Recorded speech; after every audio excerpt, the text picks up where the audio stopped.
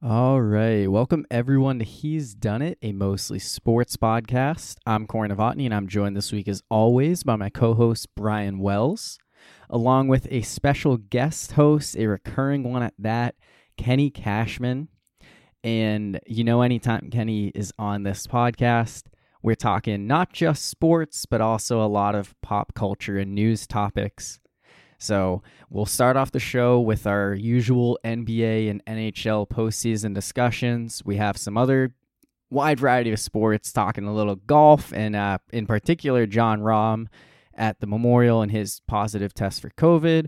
We'll talk about Julio Jones being traded to the Titans. We'll also talk about baseball's latest competition controversy, spider tack, foreign substances, and spin rates. But we'll also get into some non-sports topics, including Olivia Rodrigo's debut album, Sour.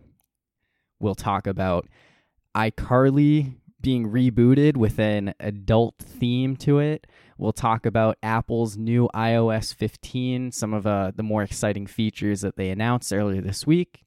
And we'll also talk about some major changes in the Bachelor franchise surrounding Chris Harrison exiting as host and some of his replacements, including comedian David Spade. So we'll give our thoughts on all of that. Another loaded episode featuring Kenny. So with that, let's get started.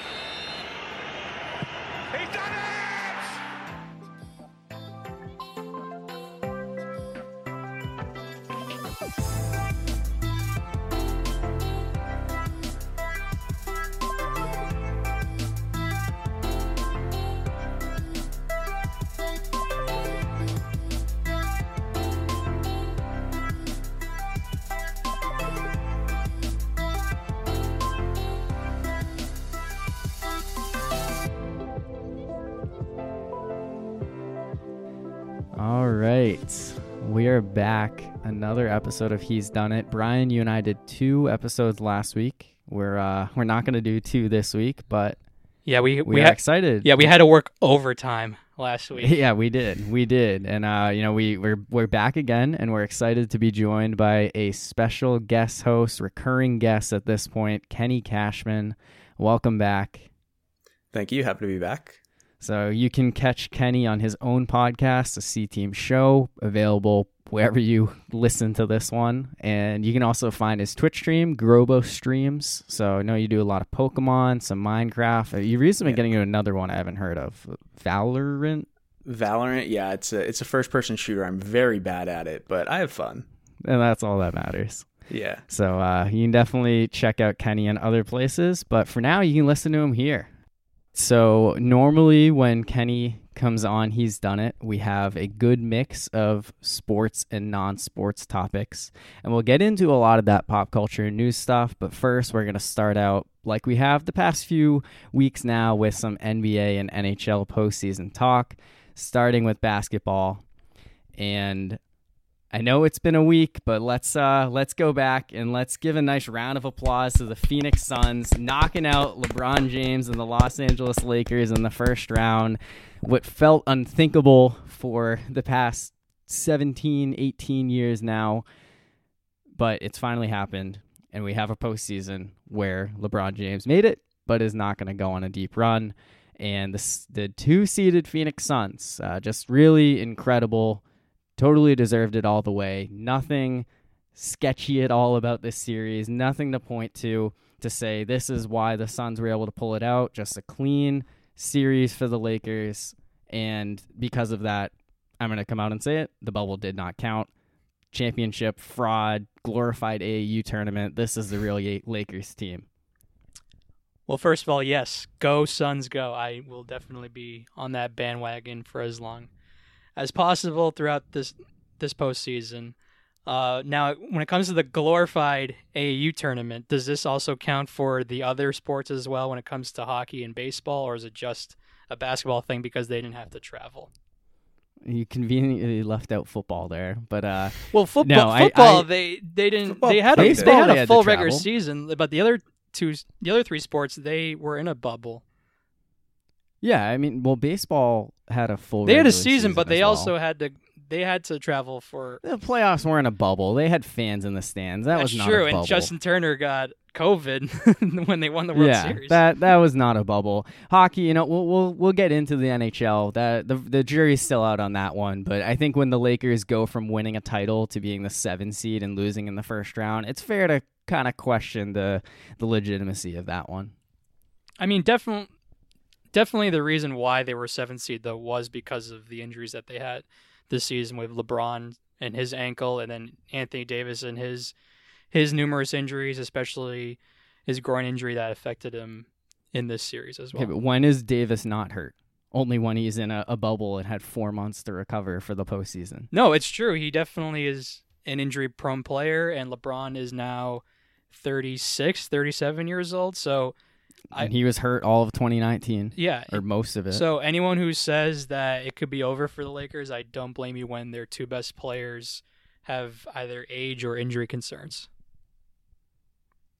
Yeah, I mean, I don't know that I want to go that far yet because I don't want to be burned by that. I'm going to enjoy this moment for now that we finally have LeBron going out in the first round and that the Lakers are not going to win back-to-back titles. But there's certainly a lot of questions moving forward for LeBron James and the Lakers. He already says he's switching his number to 6. He's going back to the glory days when he's with the Miami Heat and the USA Olympics number. I'm not really sure why he's doing that. Is he hoping for a Kobe thing where he gets to have 2 numbers retired? I mean, maybe. I don't know that the Lakers are in a rush to retire his number. But I do think that there's a lot of questions about this team moving forward. And, I mean, is this like a roster that you can kind of look at and say, oh, it's like super flawed, like they had all these problems, like it shouldn't... It's expected that this team didn't go as far as they did because I don't think it's fair to say that. I thought they were constructed like heading into the season. Everyone was saying that they were the favorites to win the title because of this roster and some of the guys that they had. Yeah, I thought So I picked them to win it all. I picked them to repeat, and they also picked up Montrezl Harrell in the offseason from the Clippers. Him, Dennis Schroeder, yep. Right? And they also picked up Drummond, who he's not that great, but he's still a decent piece. And then Kyle Kuzma, he was good last year, but end of this year he was not good in the postseason series. Yeah, he looked atrocious.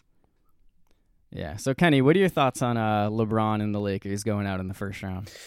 Well, I don't really follow basketball much at all. I watched the highlights to Game 6 of the Suns Lakers series. I'm glad to see the Lakers out. I don't follow the sport, but if I have a team, it's the Celtics, and like I don't like the Lakers just based on that, and I'm not a fan of LeBron. So, I was not watching any of the games. I don't remember what I was doing, just playing a game or something, and I got a notification on my phone saying that LeBron and the Lakers were knocked out, and I was like, nice, cool, good job, Phoenix.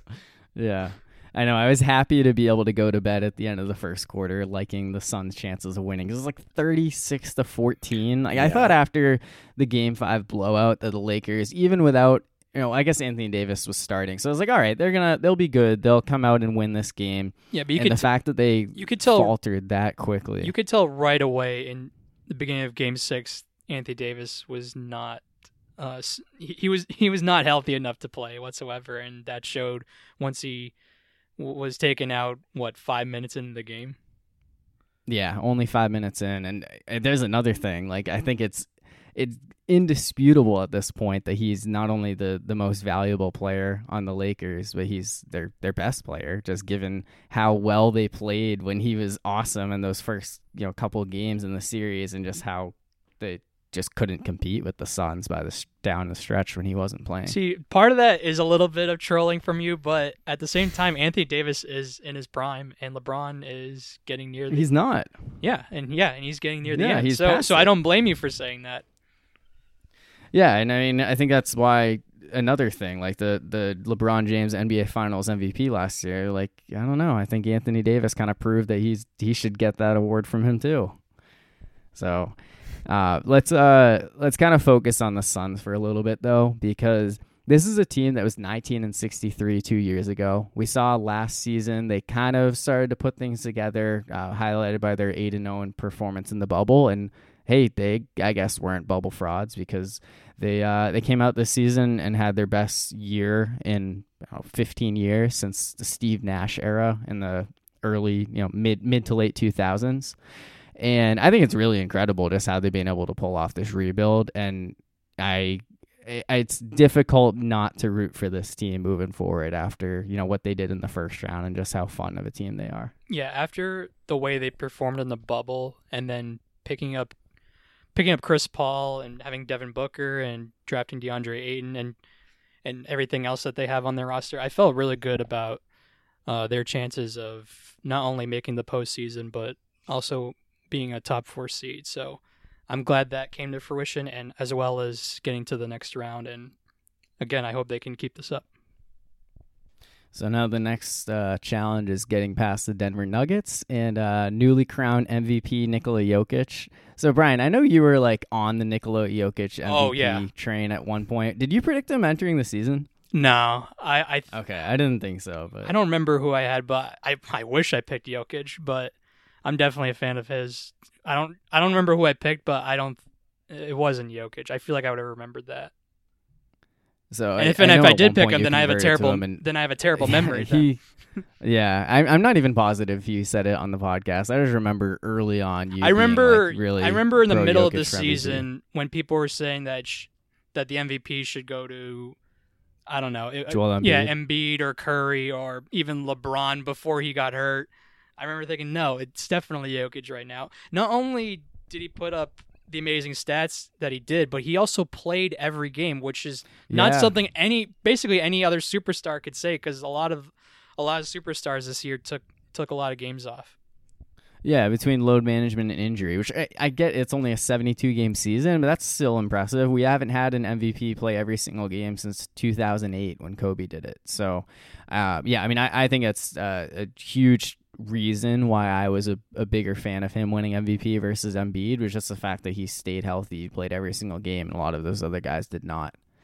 In winning MVP, he becomes the first ever second round pick, the lowest ever drafted player at 41st overall to win MVP, and that has brought out a lot of screenshots of the moment Jokic was drafted because it was a Taco Bell quesarito commercial going on, because this is the second round. They didn't bother having the live breaking news of it. So that just kind of goes to show how incredible it is that he's put together this career. So I guess just some other thoughts. We're in the middle of the second round at this point. I don't want to spend too much longer talking basketball, mostly because, as Kenny said, he's not a huge NBA fan. But one thing, I guess, when talking about DeAndre Ayton, he's related to this. I feel like one of the underlying themes of the postseason thus far has been the 2018 NBA draft. Now, that draft is famous because of how the top 5 played out. And a lot of that is the Suns drafting DeAndre Ayton, number 1 overall, and the Hawks drafting Luka Doncic only to immediately trade him to the Dallas Mavericks. Now, I think that this postseason has really been our first chance to fully take in this draft because the Suns and the Hawks hadn't made the playoffs before this. Now, if you were to do a redraft, if you gave the Suns an opportunity, go back to 2018, knowing what we know now, I'm pretty sure that they would take Doncic. They would take Doncic. They would take Doncic.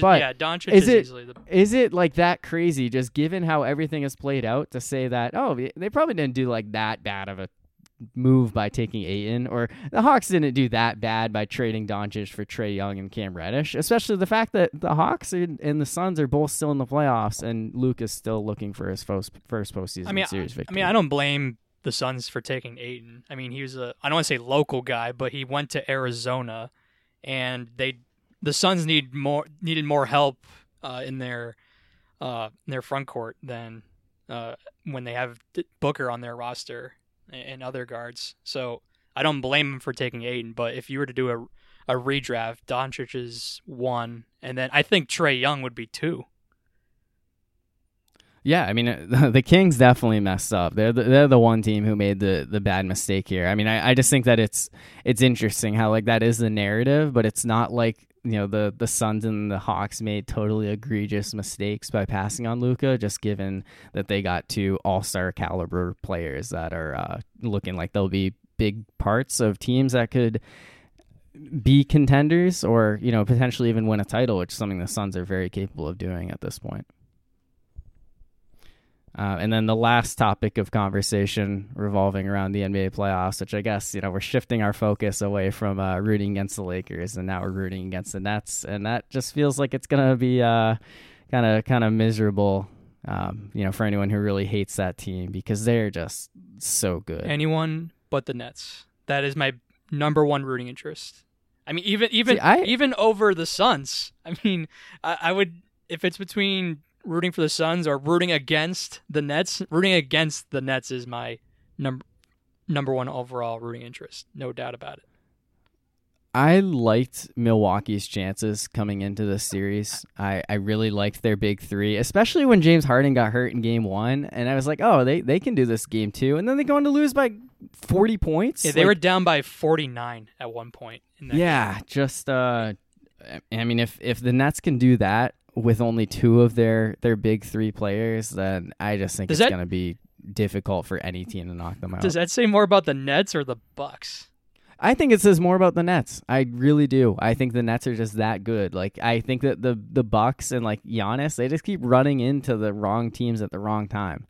Because the past 2 years, it's been Kawhi Leonard and the Raptors, who felt like a team of destiny. Jimmy Butler and the Heat felt like a team of destiny. Now it's a Nets team that's like one of the greatest rosters ever assembled. So I think it says much more just about how great the Nets are than it does that the Bucks just keep falling short in the playoffs. That's fair. And I guess one comment, you did kind of bring up the Suns-Nets thing. So I don't remember the context of this, but I do remember someone responding to a tweet saying, I've been a Suns fan for the past 15 years. I know it's our destiny to make it to the NBA Finals only to lose to Steve Nash. That's perfect. Feels like, yeah, right. That's the Suns in a nutshell. So...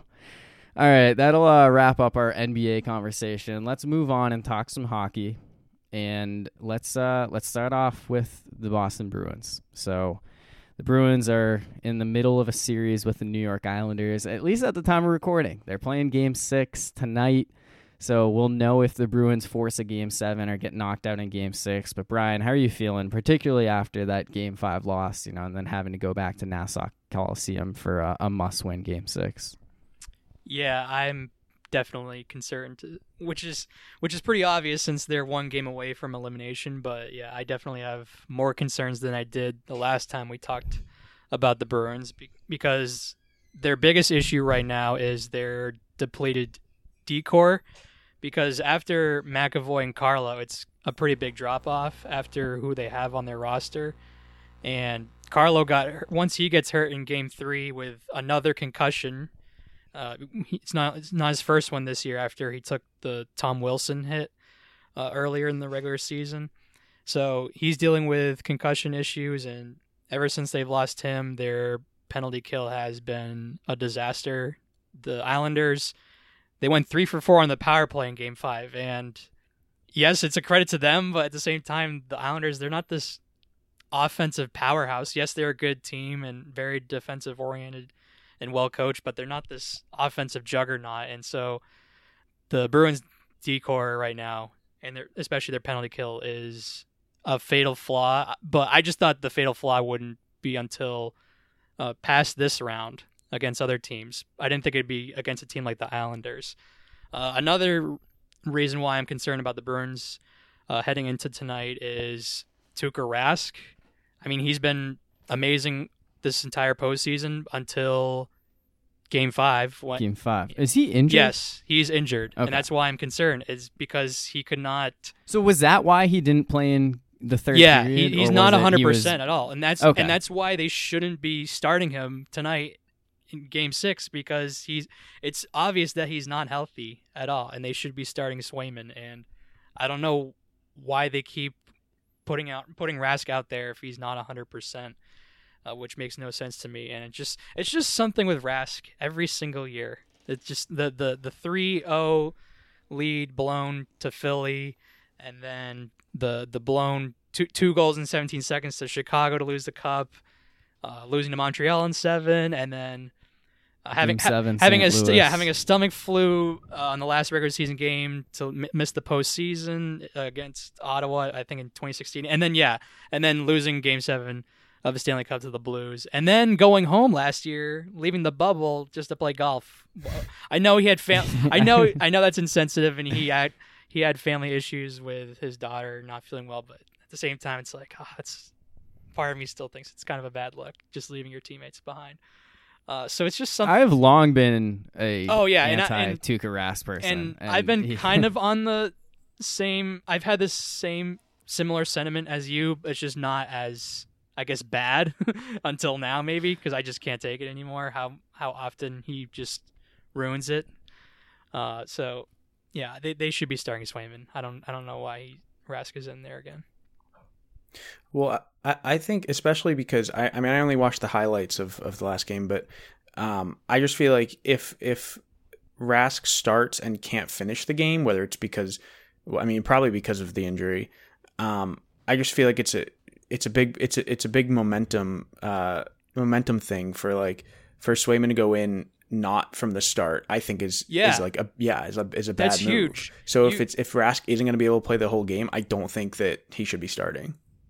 No, and you're putting Swayman in a terrible spot. I mean, he's a rookie, and his first ever playoff game, he's being forced into there in the third period, and he ends up giving up a goal. But at the same time, I don't blame him. He's being put in a just kind of an unfair spot.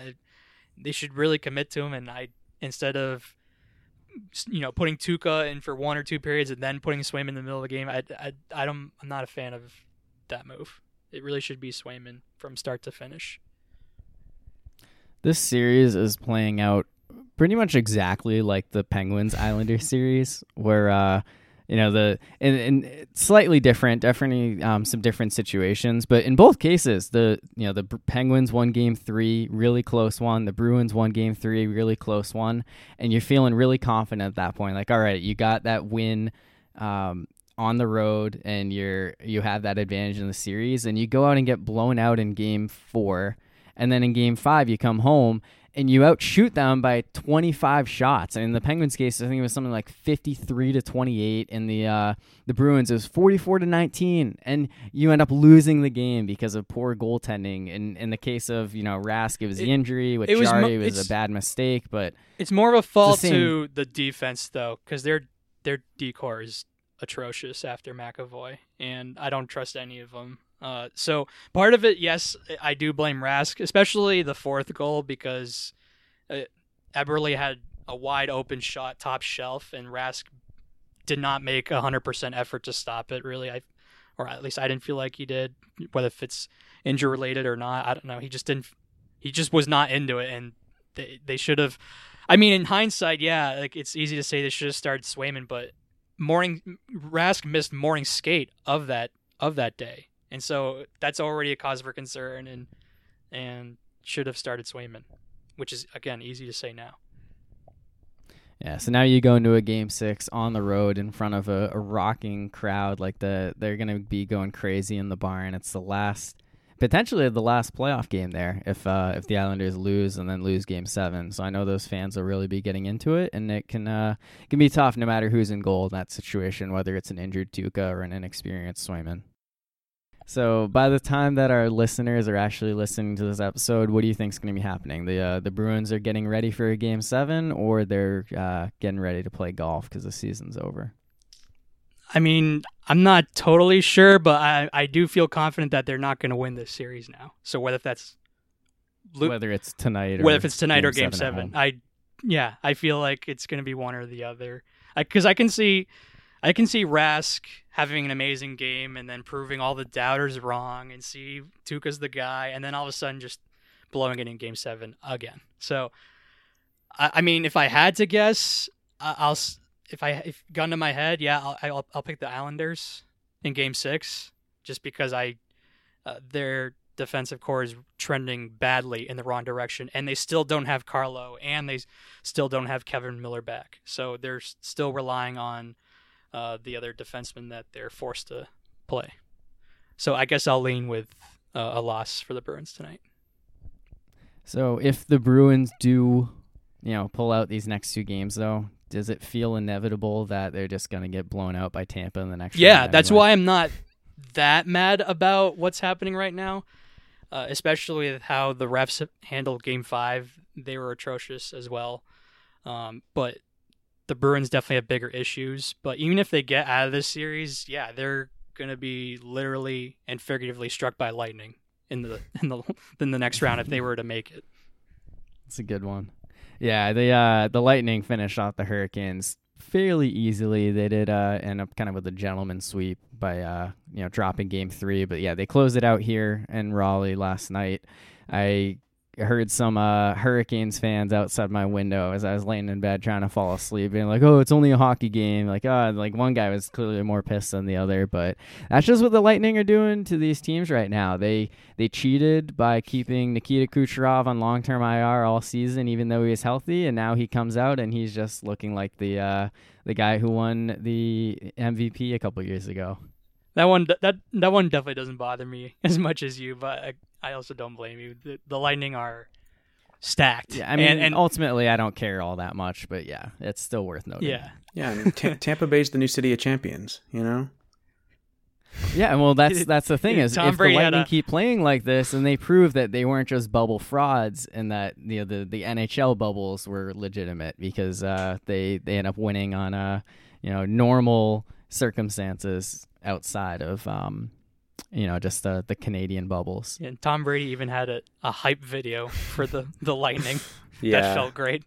Wow. Yeah. Oh, I kind of like the idea of the Bruins advancing to face the Lightning just to see what he would do there. I mean, I think he would do what he's done right along since he left and be all in Tampa and say, forget about you, Boston. Yeah. That's exactly how it goes. Yeah. So then on the other side of the bracket, Vegas and Colorado, that's a series where Colorado was completely in control through 2 games. It looked like they were ready to go into Vegas, win Game 3, and finish them off pretty quickly. But the Golden Knights keep pulling out these late victories, capped off by their Game 5 overtime winner. So does Colorado have a chance at this point, or is it all Vegas and it's only a matter of time before they close this one out, especially at home in Game 6? I mean, I've only changed my mind about this series like 17 times. So I see Colorado losing this next game and enforcing a Game 7. Enforcing yeah, just trying to play a joke. It was lame, I know. Yeah.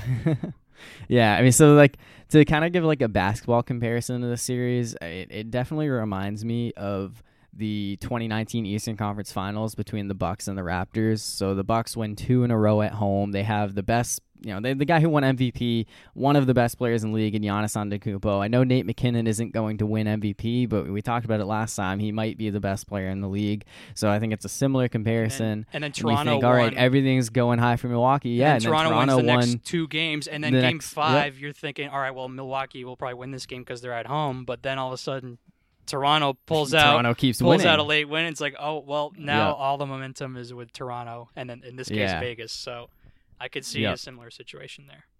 Yeah, especially just knowing that I think that Vegas, really the winner of this series, I think is at least on a track to the Cup Finals and potentially winning it all, given that they're at least the 2 best regular season teams when you factor in the illegitimate health of some other players. But so I guess whoever does end up pulling out the series, whether it's Vegas or Colorado, is going to face the unlikely winner of the North Division, the Montreal Canadiens, back against the wall against Toronto, down 3-1. They've now won 7 in a row after coming back and then sweeping the Winnipeg Jets.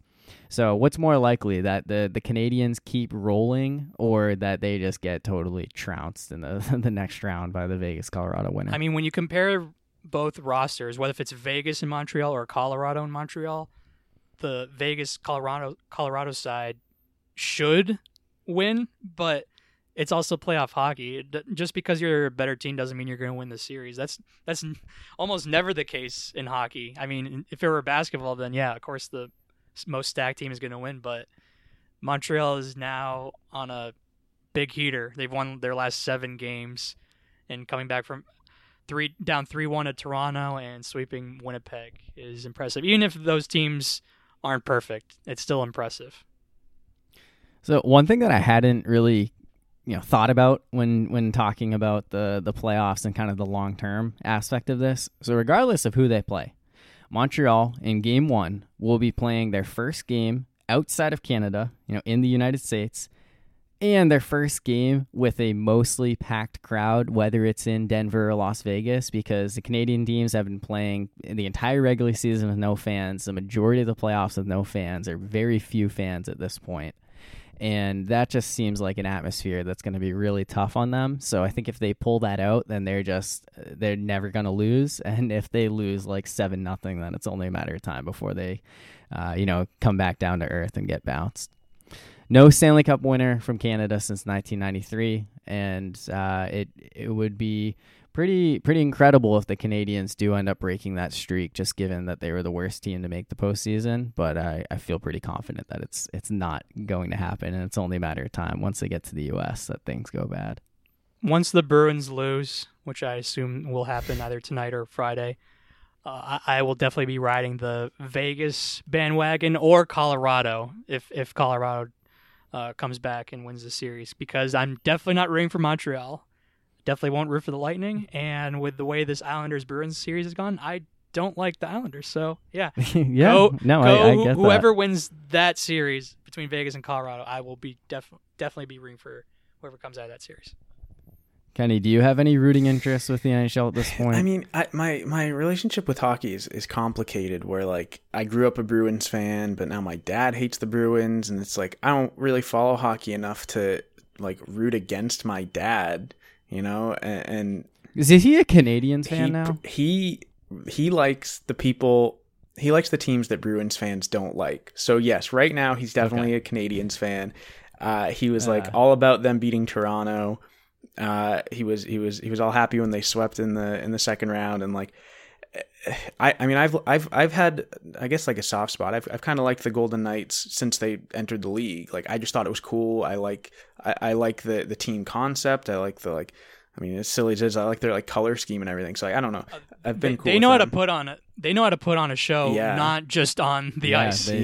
Yeah, they really do. And when you're in Vegas, you got to do that. It's all about putting on a show. So I totally get that. I'm all in on the Golden Knights. Like they've been my Western Conference team since they joined the league. Yeah, I'm not gonna pretend I'm a real fan of them, but on the bandwagon, Well, for sure. and it's hard for me because I would say at this point my number one team is the Kings, and like they don't really matter right now.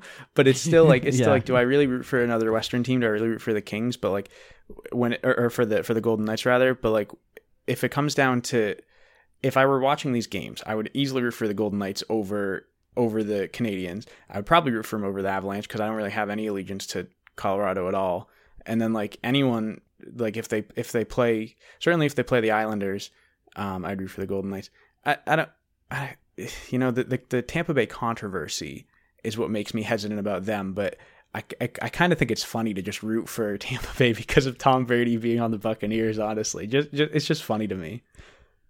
It's crazy how much success Tampa Bay has had ever since Tom Brady went to the Bucs, because the Lightning, they won the Stanley Cup in August or September, in September. Yeah, and then the Rays, they almost win the World Series, and then the Bucs, of course, they win it all. I didn't want the Rays to win, but I was like half rooting for it anyway, just because I just think it's funny if Brady goes there and all of a sudden they start winning all this. Like I just think it would be funny. I see the humor in it.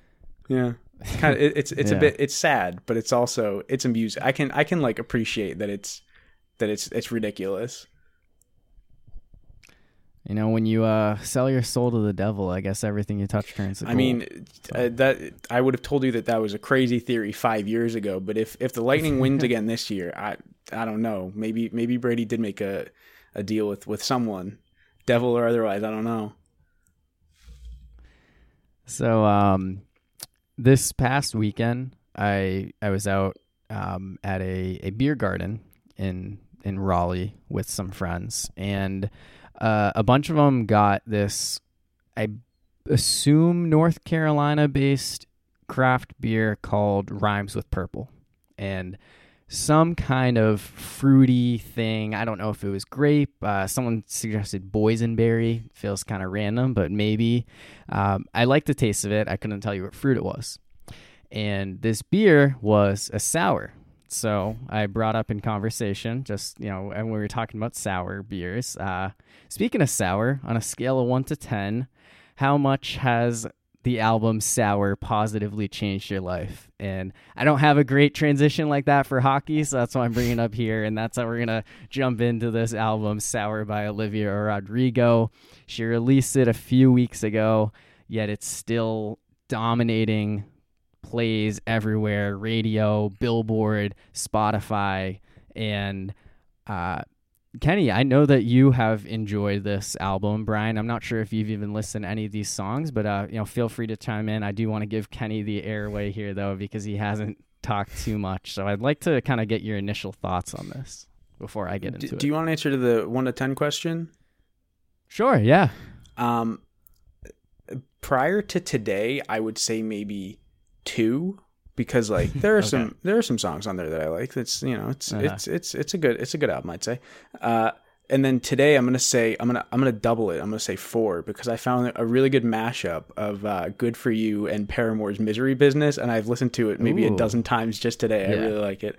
The album as a whole, I had listened to once, and I enjoyed it. I think that they're good songs, and that Olivia Rodrigo is certainly talented. I only listened to it for the second time all the way through today. And the I guess negative aspects of it were more highlighted for me today, on my second listen, where like the songs are good and she's talented.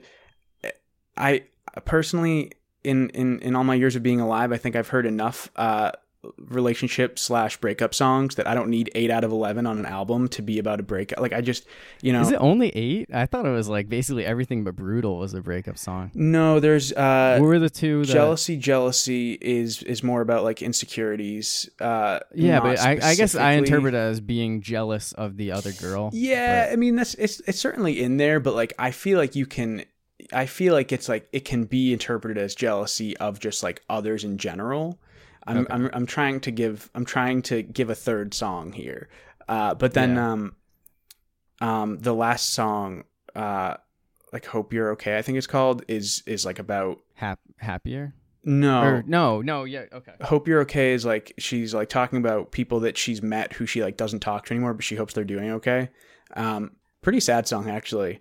Yeah, it's one of those where it's like I think it's a really good song, but I don't really care to listen to it a lot because it makes me sad.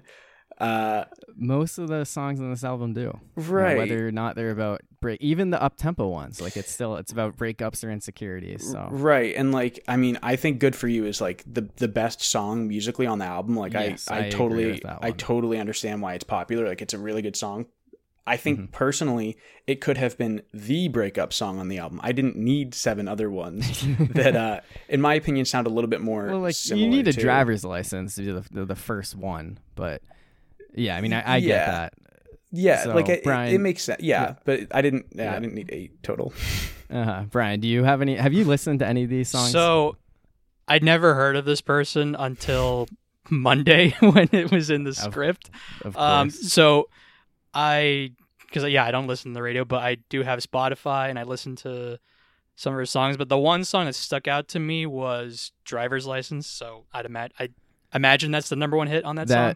I mean, that was the original. So I think right now Good For You is the most popular song in America, but Driver's License definitely had that title for a while.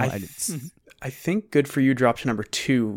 BTS's Butter, I think, according to Billboard at least, topped it. And I listened to that song. I think when I looked, I think it was still reversed. So I guess Butter just passed it. That's what I saw. Yeah, I mean, to me, Driver's License and Good For You are the top 2 on this. I don't know how much of it leaning Driver's License is the original one versus Good For You is a little more recent. But yeah, the reason why it stuck out to me was, so unlike Kenny, I am someone that does not mind 8 breakup songs in an album, like, since I'm obviously a big T Swift fan. But one of the reasons why this song stuck out to me was because I remember when I got my driver's license, I was actually going on a date that night, but I needed to get my driver's license or else I wouldn't have been able to go on the date, or unless if she drove, which I did not want to happen. I had to drive. So that's one reason why this song stuck out to me.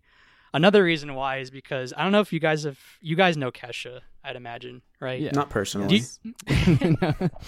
Yeah, never met her, but yeah, but you know the song "Praying" I from think Kesha? so. Not off the top of my Yeah. head. It sounds. I'm pretty sure. So if you listen to the song "Praying" from Kesha, it sounds just like "Driver's License." And when I googled mashups, because you guys know how big of a fan I am of mashups, there actually are a lot of mashups of those two songs put together because of how similarly they sound. So those are two reasons why that song stuck out to me. So I'm gonna get a little personal on the podcast, while we're talking about. I mean, this, like but, I've gotten no, way you more did. personal than you on your side. Yeah. So I have pretty recently been going through a kind of breakup of sorts. One of those. How do you get over someone you never actually dated? 38,000 retweets, 176,000 likes. One of those things. So this is perfect timing for me for this one to come out. And on the one hand, I'm like, all right, this is great. Like I need these kind of songs like to listen to. But on the other hand, I'm like, dang, I hate how much I can relate to like an 18-year-old Disney Channel star singing about breakups and insecurities. But yeah, I mean, I'm a big fan of Olivia Rodrigo way before her music career took off because of the Disney Plus series High School Musical, the musical, the series. Have you guys at least heard of it? I've heard of it because someone told me the title and I was blown away that was not a joke. Right? Yeah, so I started watching I started watching it when it came out last year. So it was basically like the original Disney Plus series that they used to basically promote the initial release of Disney Plus. And I was like, all right, this is going to be kind of a joke, but I was blown away right away. And I think that for two reasons. One of them is just the ridiculous concept of it and a lot of the ridiculousness of the show, but also just the fact that it's a Disney Channel-ish show. I know it's Disney Plus, but it's still the Disney Channel brand, and it's very progressive. It touches a lot of topics that we would have never seen on some of the Disney Channel shows we watched as a kid when, like Hannah Montana, Sweet Life of Zack and Cody, like That's So Raven, those. So I think for me, that's like a big thing that's kind of just intrigued me with it. And, of course, I loved High School Musical, so it's easy to, enjoy watching these kids sing those songs from back in the day. Yeah, I haven't seen any of the show. I enjoyed the movies as well. But speaking to, you feeling bad that you can relate to like an 18-year-old girl singing. Yeah. I actually think that's like the cool thing about music is that like, yeah, like a guy in his mid-20s and an 18-year-old girl can be like going through the same things and she can sing about stuff and it's like relevant to all sorts of people. I just think, like I say, like for me, it's like I already have enough songs like that I go to. Like I don't need one more. Like I say, is fine. 8 more is not for me necessary. But I think it's cool that like because I also heard. I remember I said something to someone about like so many of the songs being about a breakup and everything, and a response I got was like, she's an 18-year-old girl. What else is she going to sing about? And like. I get that, but it's also like it's almost like not giving it's not unique. It's like it's not giving upcoming adults like enough credit, I guess, where it's like, yeah, she did make an album about potentially one breakup, potentially multiple. I'm not entirely sure, but I think one. But like, I mean, she like some young artists are singing songs about other things. I mean, she has one song on here that is, like I say, about people she knew who were having a hard time with things and she doesn't know them anymore, but she hopes they're okay. And like, I think it's a pretty powerful song. I think it's sad and it makes me think about people that I've known and like, and their experiences and my experiences. And like, I think it is cool that, she can make 8 songs about a breakup that I'm like, 1 or 2 of those are good. But then she can make this other song that really makes me think about other things. And I don't know, I just think it's cool that like age and gender in music don't need to mean anything. Like you can relate to a lot of people. So even if you do it on one song or even 1 or 2 songs on an album, like I think that's cool that you can reach people like that as a young adult who's like on a Disney show, I don't know. I think it's cool. Well, that makes me feel a lot better. I thought it was very well put, Kenny. Yeah, and I guess and I guess in terms of like what you said, like, yeah, she has other songs besides the breakup songs, but at the same time, when you say, like, what else would an 18-year-old girl sing about? I'm just thinking about other Disney Channel stars who, like, made music at similar ages. Like, think about, like, Hannah Montana. Now, I know that was targeted for kids, but that's what she was doing.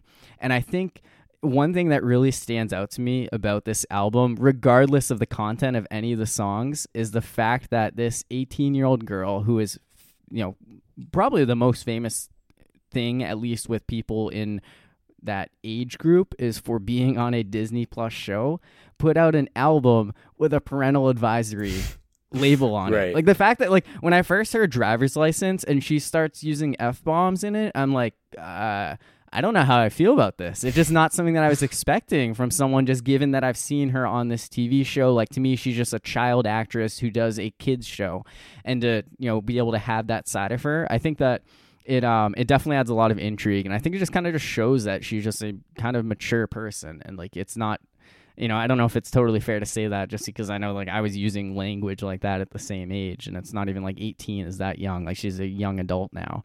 But I think that just adds another little bit of appeal to her, is that she's putting out these songs where it's like, it does have an adult content to it.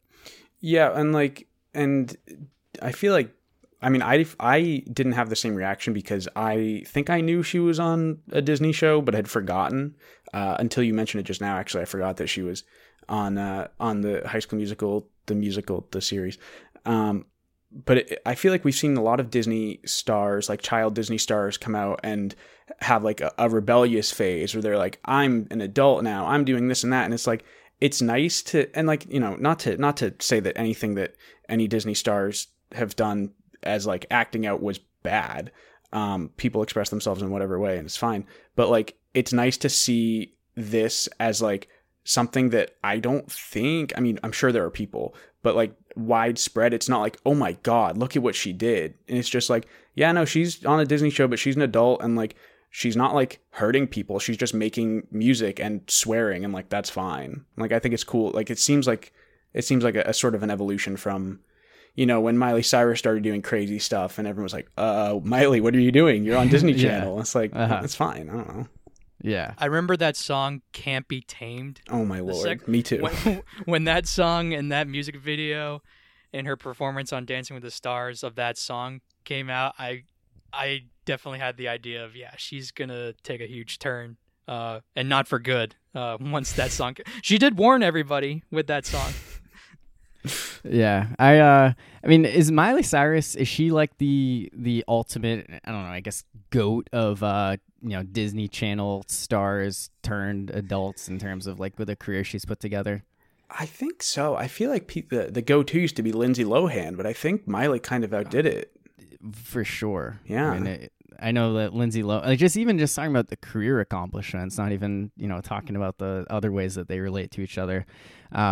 I could certainly see Olivia Rodrigo having a lot of success. Maybe not Miley Cyrus success, but like Selena Gomez, I don't know that that's a huge drop off. She's someone who also kind of turned her young child actress, you know, Disney Channel career into the, you know, still being a like, you know, superstar in both you know, adult film, not adult film, but like rated R film and you know, the adult music stage. Right. And I feel like she's more music focused at this point. Yeah, at this point she definitely is. Yeah. So I think that Olivia has multiple ways that she could take this, but it's hard to envision music totally falling off after putting out the most successful debut album ever. Well, it's funny that when this album was presented to me, I was told, just like kind of as an offhand comment, it was actually your brother Cam Corey who said this. He was like, "Oh, she's the next Taylor Swift." So I was interested to hear that Brian hadn't listened a ton or anything, because apparently, according to some sources, she's the next Taylor Swift. So we'll see. We'll see. Yeah. Yeah, so just one last thought here. So it's not on the album, but she put out a new song called Granted that debuted actually in the most recent episode, so season 2, episode 4 of the TV show. And that, I don't know if I would say that it's definitely my favorite song by her, but I will say it was an instant add. Like, all right, I got to look this up. Is it on Spotify? Perfect. Add it to all my playlists. So highly recommend that for anyone who doesn't watch the show and hasn't heard it yet. All right, so with that, let's get kind of back to the sports talk, but I think this has a lot of underlying themes outside of sports, and let's talk a little golf. Let's talk about the Memorial Tournament that took place this past weekend. It's Jack Nicklaus's tournament at Muirfield Village, right outside of his hometown of Columbus, Ohio. And the big storyline wasn't necessarily who won the tournament, but it was who should have won, could have won, probably deserved to win, given that he had a 6-stroke lead at the end of Saturday, but was forced to withdraw. That's Jon Rahm, who tested positive for coronavirus. So, what are your reactions to an athlete of that level having, something like this happen to him, where he has to drop out of a major tournament because of testing positive for COVID in June 2021? I'm surprised that it actually took over a year for something like this to happen. Now, players have been forced to withdraw mid-tournament, and there have been a lot more players who have had to withdraw before the tournament, but there's never been a case like this where a guy who was leading a tournament, especially by that many strokes, going into a final round, being forced to withdraw the tournament because of a positive COVID test. And it was kind of odd how it all went down, because he was told about the news after his round, after the 18th hole, in front of everybody. So not only was he notified about the news in front of everyone watching, but also after his round. And because I feel like if the positive test comes out, a lot earlier than that, when you tell him, I don't know what exact hole that they found out, but I'd imagine that it was before the 18th hole. And so I feel like when you want to tell him earlier, but before he goes off with the round that he has, gaining a 6-stroke lead ahead of the field, I don't know. I think the PGA handled it a little poorly. And definitely was not a great look. And then when it comes to Jon Rahm and his vaccine situation. Now, I heard, I'm pretty sure this is accurate. I'm not. I think he got his first vaccine. Well, hold on. No, go ahead. I do want to kind of go into that right now. So basically, when I heard about this happening, my instant thought was he vaccinated? And I was like, part of me was panicking, like thinking like, is it like, is that a thing where he was fully vaccinated and still got it? And then I found out that no, he wasn't. He was regularly being tested throughout the week because he was exposed to the coronavirus on Monday. Right. And, he wasn't vaccinated. And then I was ready to come on here and have all these takes about, I hope, not getting vaccinated was worth missing out on $1.7 million, missing out on spending time with your family, your newborn kid. I disavow you for picking you to win the Masters a couple months ago. And I still do have those thoughts, but I found out that on Monday, after being exposed to someone who tested positive for COVID, he immediately ran to get his first COVID shot. And that's objectively hilarious, to think that he thought it would work that way. He's just gonna have like a race go on in his arm, just all right, get it in me, let's see, we still got time to get rid of it. I'm also imagining him literally like running somewhere. It's really funny. Right, just like I think it doesn't necessarily take away from the fact that he did kind of put himself in a bad spot by doing this, but it does make the whole situation at least a little funnier.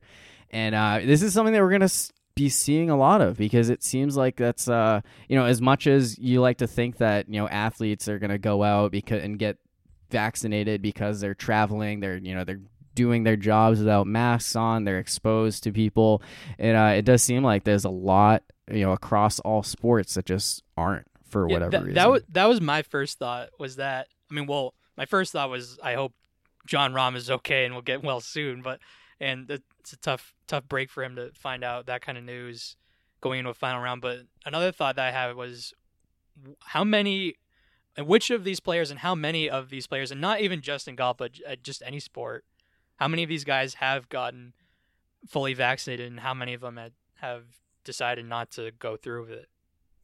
Well, yeah, and like my thing is like, I mean, I'm fully vaccinated. I'm just me. I'm just nobody. Like these people all have absolutely had the opportunity, and like, you know, they travel a lot more, right? As well. Like they need this, and like if nothing else, like if there's a silver lining here, I think it's a reminder to people that like it's not over. You know, like I think it's easy once you are vaccinated to like be like, oh, like I'm good now, and just kind of forget that it's still going on. But like it is. But it's also if you've had the opportunity to be vaccinated and you haven't, like I feel bad that he's sick, and I hope he's okay. But I maybe it sounds harsh, but I don't really feel bad about him missing out on the rest of the tournament, because it's like you did this to yourself. And as funny as it is to imagine him running to try to combat the exposure with the vaccine, it doesn't take away enough from the irresponsibility of just not, because I haven't heard any details as to why he wouldn't get a vaccine, nor do I know of any reason that someone wouldn't.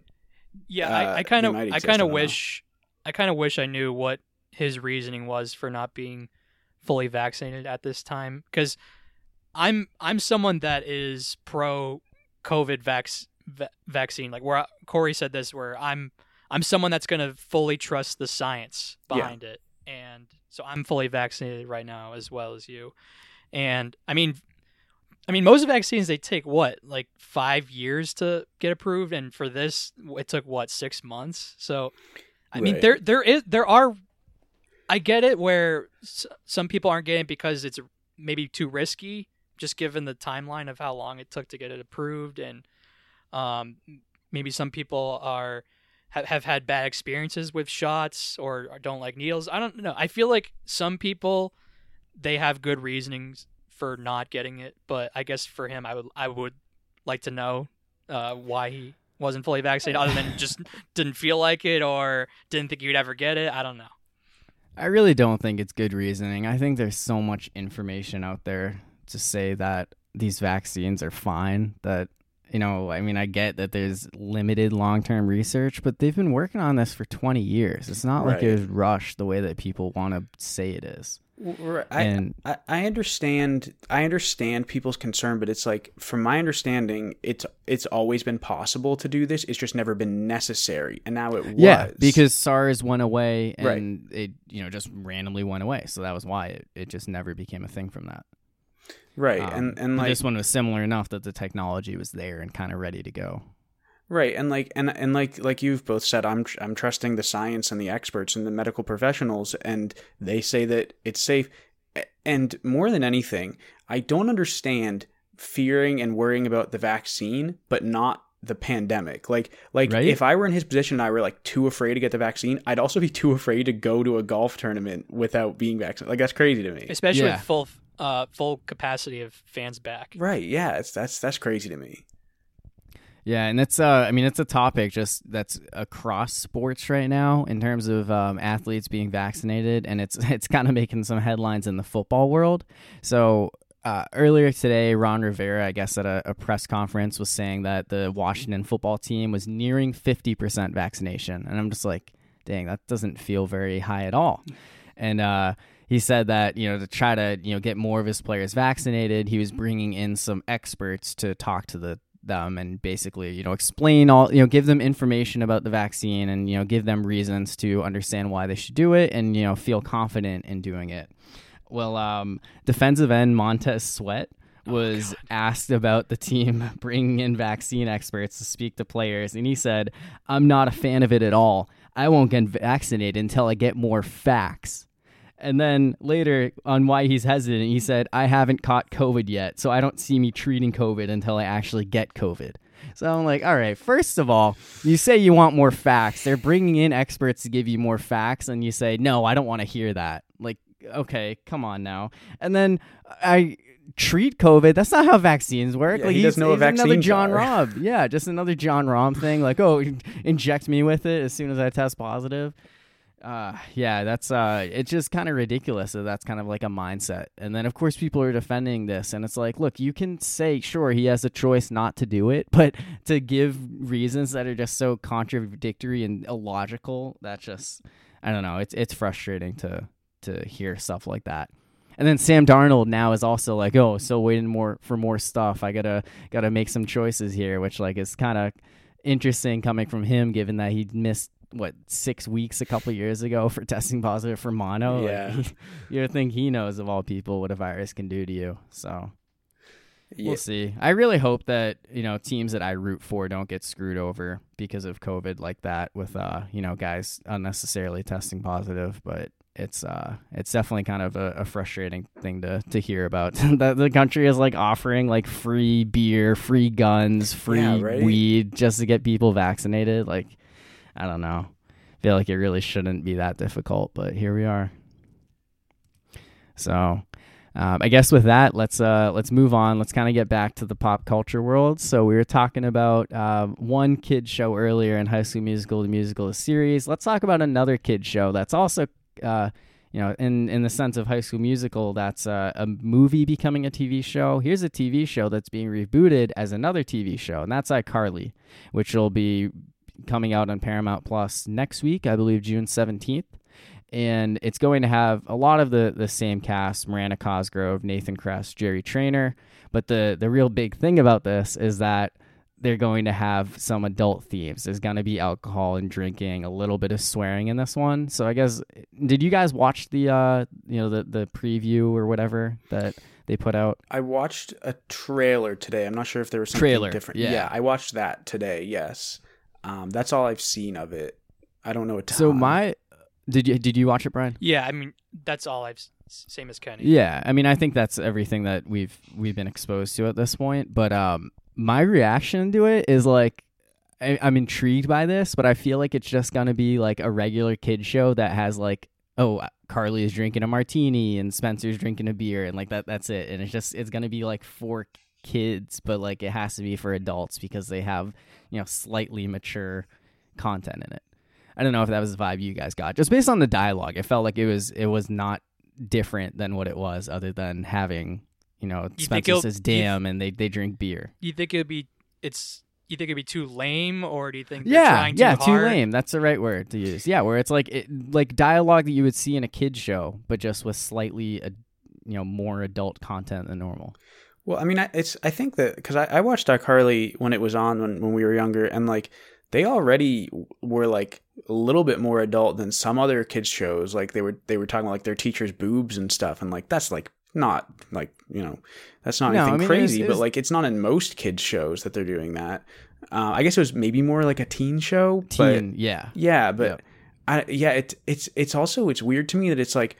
I think at the end of the trailer, I think the wording they said was like a brand new series or something, but it's still just called iCarly. And it's like I get that it's different, but it's weird to me that it's like they're not calling it something different. It's like most of the same characters, like the same. I don't know. It's just weird. They're like the new show, iCarly, because iCarly was their web show, and I don't know. Right. It seems like it's still a web show. They're just doing the same thing again. Like right. It's the same character. It's not like they're pretending to be anyone different. I mean, I think the big thing is you have the notable absence of Jeanette McCurdy. Right. And I mean, they say that they're gonna touch on Sam not being there. And I just read headlines on it. I didn't really read into reactions, but I don't know like why that's big news. Like I feel like they have to acknowledge the fact that Sam isn't there anymore. She was part of the show. Like it's not like they're gonna talk about the real reasons why the actress isn't involved. Right. Well, it's like I don't know. Like if you take away like the web series, it's like whatever 10 years or whatever down the line. Oh, this friend doesn't hang out with us anymore. If that happens, like why would it be brought up? Friends stop hanging out sometimes. Right. So, like I get it if the web series is like restarting. I understand it being addressed within the show. But yeah, it's like I don't know. It's weird. Couldn't they just said she moved? They could do it. They yeah, could do right. All Exactly. Stuff, like they can just say like something like simple. It's not like they're gonna. I mean, I guess they could decide. Yeah, no, we're gonna bring in the whole like Dan Schneider foot fetish uncomfortable thing that made her quit acting. But I don't know why they would do that. So Yeah, I mean, to me, I think that just kind of like a moot point. Like, I think it's just going to be the exact same thing that we used to see, and I'm going to be intrigued by it, but I'm not. I don't know. My hopes of this are pretty low. Yeah. Do any of you have Paramount Plus? Like, are No. you subscribed to it? No, and that's another thing is like I might check this out if it were on any of the half a dozen streaming services that I already have, but I'm not getting Yeah. Paramount Plus to watch iCarly. Well, I'm I not assume there's doing a it. free trial, right? I'm sure, but I'm not even gonna might- bother with that for like Yeah. I don't know. I I probably kind of won't. want to. I kind You of would want need to more see it. than one reason, more than just the iCarly reason. Probably, or at least I don't know if it's releasing weekly or what, but I certainly would wait till it was all out before I checked it out. Yeah, I mean, it is weekly, but I think they're starting with 3 episodes, so you kind of get that. Right. I mean, I might even. Intro. I think checking out 3 episodes would be enough for me. I don't. Like sometimes I like it. Sorry, go on, Brian. No, I'm just saying that I'll admit I'm not as intrigued because I know Corey is a bigger fan of iCarly than me. I'm not saying the show sucked. It wasn't like Big Time Rush or Victorious. I thought in my I opinion, liked Victoria. yeah, in my opinion, I thought that show and Big Time Rush were not good. But Drake and Josh and Zoe 101, I was a fan of those shows, and then iCarly is kind of the middle of those. And so I guess that's the reason why I'm not as intrigued either. Because if it were like a Drake and Josh one, yeah, I'll spend the free trial. Drake and Josh, I would pay for. Yeah, even if it were just for that, I would definitely pay for the Drake and Josh one. Even if it ended up not being good, I would still pay for it. Well, and that's, I mean, and my reaction, I think, is indicative of the sort of the part of the culture we live in, where it's like people just profiting off nostalgia, and like sometimes it works out, and sometimes I like it because like if Drake and Josh came back, like yeah, I'd be excited about that. But it's also like I think it's I don't know, I don't really like that they're like. I don't know. Does anyone have any new ideas? No, let's just reboot something. People will tune into that, and it's like they're right, and I don't really like that they're right. But it's so easy to fall into that trap because iCarly, I enjoyed. Like I say, I might check it out if it were on something I already had. Drake and Josh, I would be all in on, and it's like it's just because of nostalgia. It's just because of something I liked when I was a kid. And what about this is sort of off topic, but what about the Friends reunion? Like, would you be more inclined to... Well, so I have HBO Max, which I think is what it was on. I didn't check it out because it wasn't an episode or anything, right? It was like a talk show thing. I think it was just talk show. I would have watched it. Reunion. I would have watched like if they did like an episode, like a long episode, a double episode, or like a movie or something. I would watch it. Again, probably only if it was on something I had. Maybe I'd burn a free trial on that. But it was like a talk show or something, I think. So I didn't bother with that. But I mean, it's all kind of the same thing where it's even like all the Disney movies. They're like, oh, let's do live action Lion King, which doesn't even make sense because all the lions are CGI. Like, I don't know. It's just like, it seems like there's so much of that in the media that comes out these days that like, I kind of wish there wasn't so much, you know? Yeah. I watched The Lion King and I kind of had that same thought after I watched it, where it's like, why do they need to make another one? Yeah, and I heard the script was like the exact same, and it's like, what? You haven't done anything new or different. I don't know. iCarly isn't even the only show that they're bringing back on Paramount Plus. They're also doing Rugrats, and that's another one where they're having a lot of the same voice cast. Yeah, they're bringing out Rugrats. Wait, like the original show, like the babies? Yeah, but Okay. It's like a modernized animation of it. Because they already did All Grown Up, where they... Yeah, no, they're bringing them back as babies. Yeah, they're going back. Well, they were in all time. grown up as teens. They weren't Right. actual adults. That honestly, the most intriguing thing they could do is like have it be like almost like an Adult Swim show where they're actually adults, and it's like a step further than iCarly's going. I think that'd be the most interesting thing Rugrats could do, but they wouldn't. No, well, I know that they're also gonna touch on topics that would have been taboo in 1990s when the original show came out. But I guess just this has kind of got me thinking: is what are some other shows? You mentioned Drake and Josh. What are some other shows that you kind of wish that they would reboot? From our childhood. I guess particularly with Nickelodeon, that would have kind of like that adult theme to it today. Because the first one that comes to mind to me is Ned's the Classified School Survival Guide, but I feel like the ship has sailed on that. But it would have been interesting if they had done like a high school version of that or one. College version. I could have seen high school or college, but it's definitely too late now. Yeah. I probably, again, like, I probably would have checked that out if I had something. I definitely like that show more.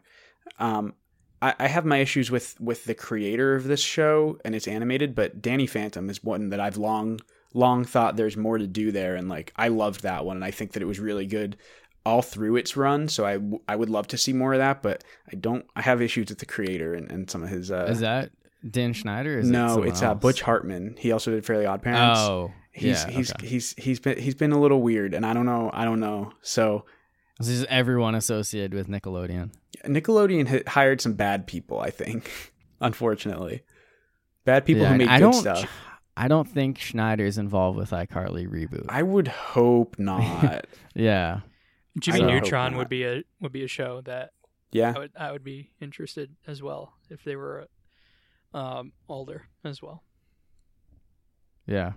I am curious if we are going to start seeing more of this, where you see like these shows try to make comebacks like that, and try to appeal to the people who watched them as kids and try to get them sucked in as adults. This, I guess, really depends on how well iCarly does.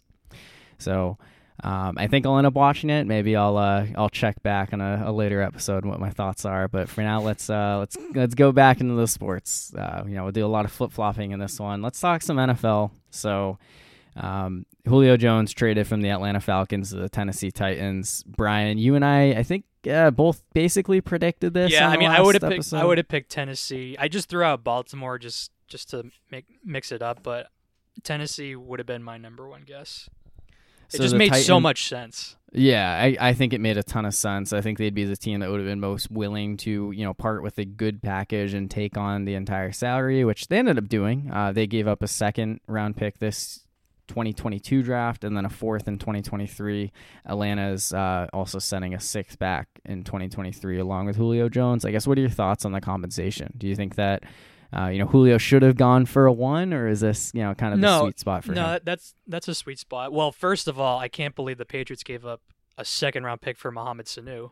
That the Julio Jones trade and seeing what the compensation was for that was just made me feel even worse about the Mohamed Sanu trade, which I hated from the start. But yeah, I think that was a fair compensation for Julio, just given that he's in his 30s now and he can be injury prone as well at this point in his career. But the Titans definitely need another top end receiver to help them make not only a run at the division again, but also another shot at another AFC championship, or maybe even possible Super Bowl run, because I think it's obvious that Derrick Henry and A.J. Brown are great pieces on their offense, and I think Tannehill he's better than I give him credit for. I think he did pretty well last year, but he can't carry an offense, especially with just one good receiver, so adding Julio to that mix will definitely help out him and the rest of that offense. So I think it makes all the sense in the world to make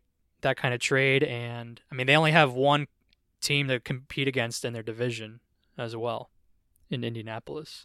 I'm sorry, the Jacksonville Jaguars. Oh yeah, it's like a good time to mention that Kenny's wearing a Trevor Lawrence Jaguars. Yeah, because the Jags are definitely gonna make a big splash with Trevor Lawrence and then 52 Tim nobodies.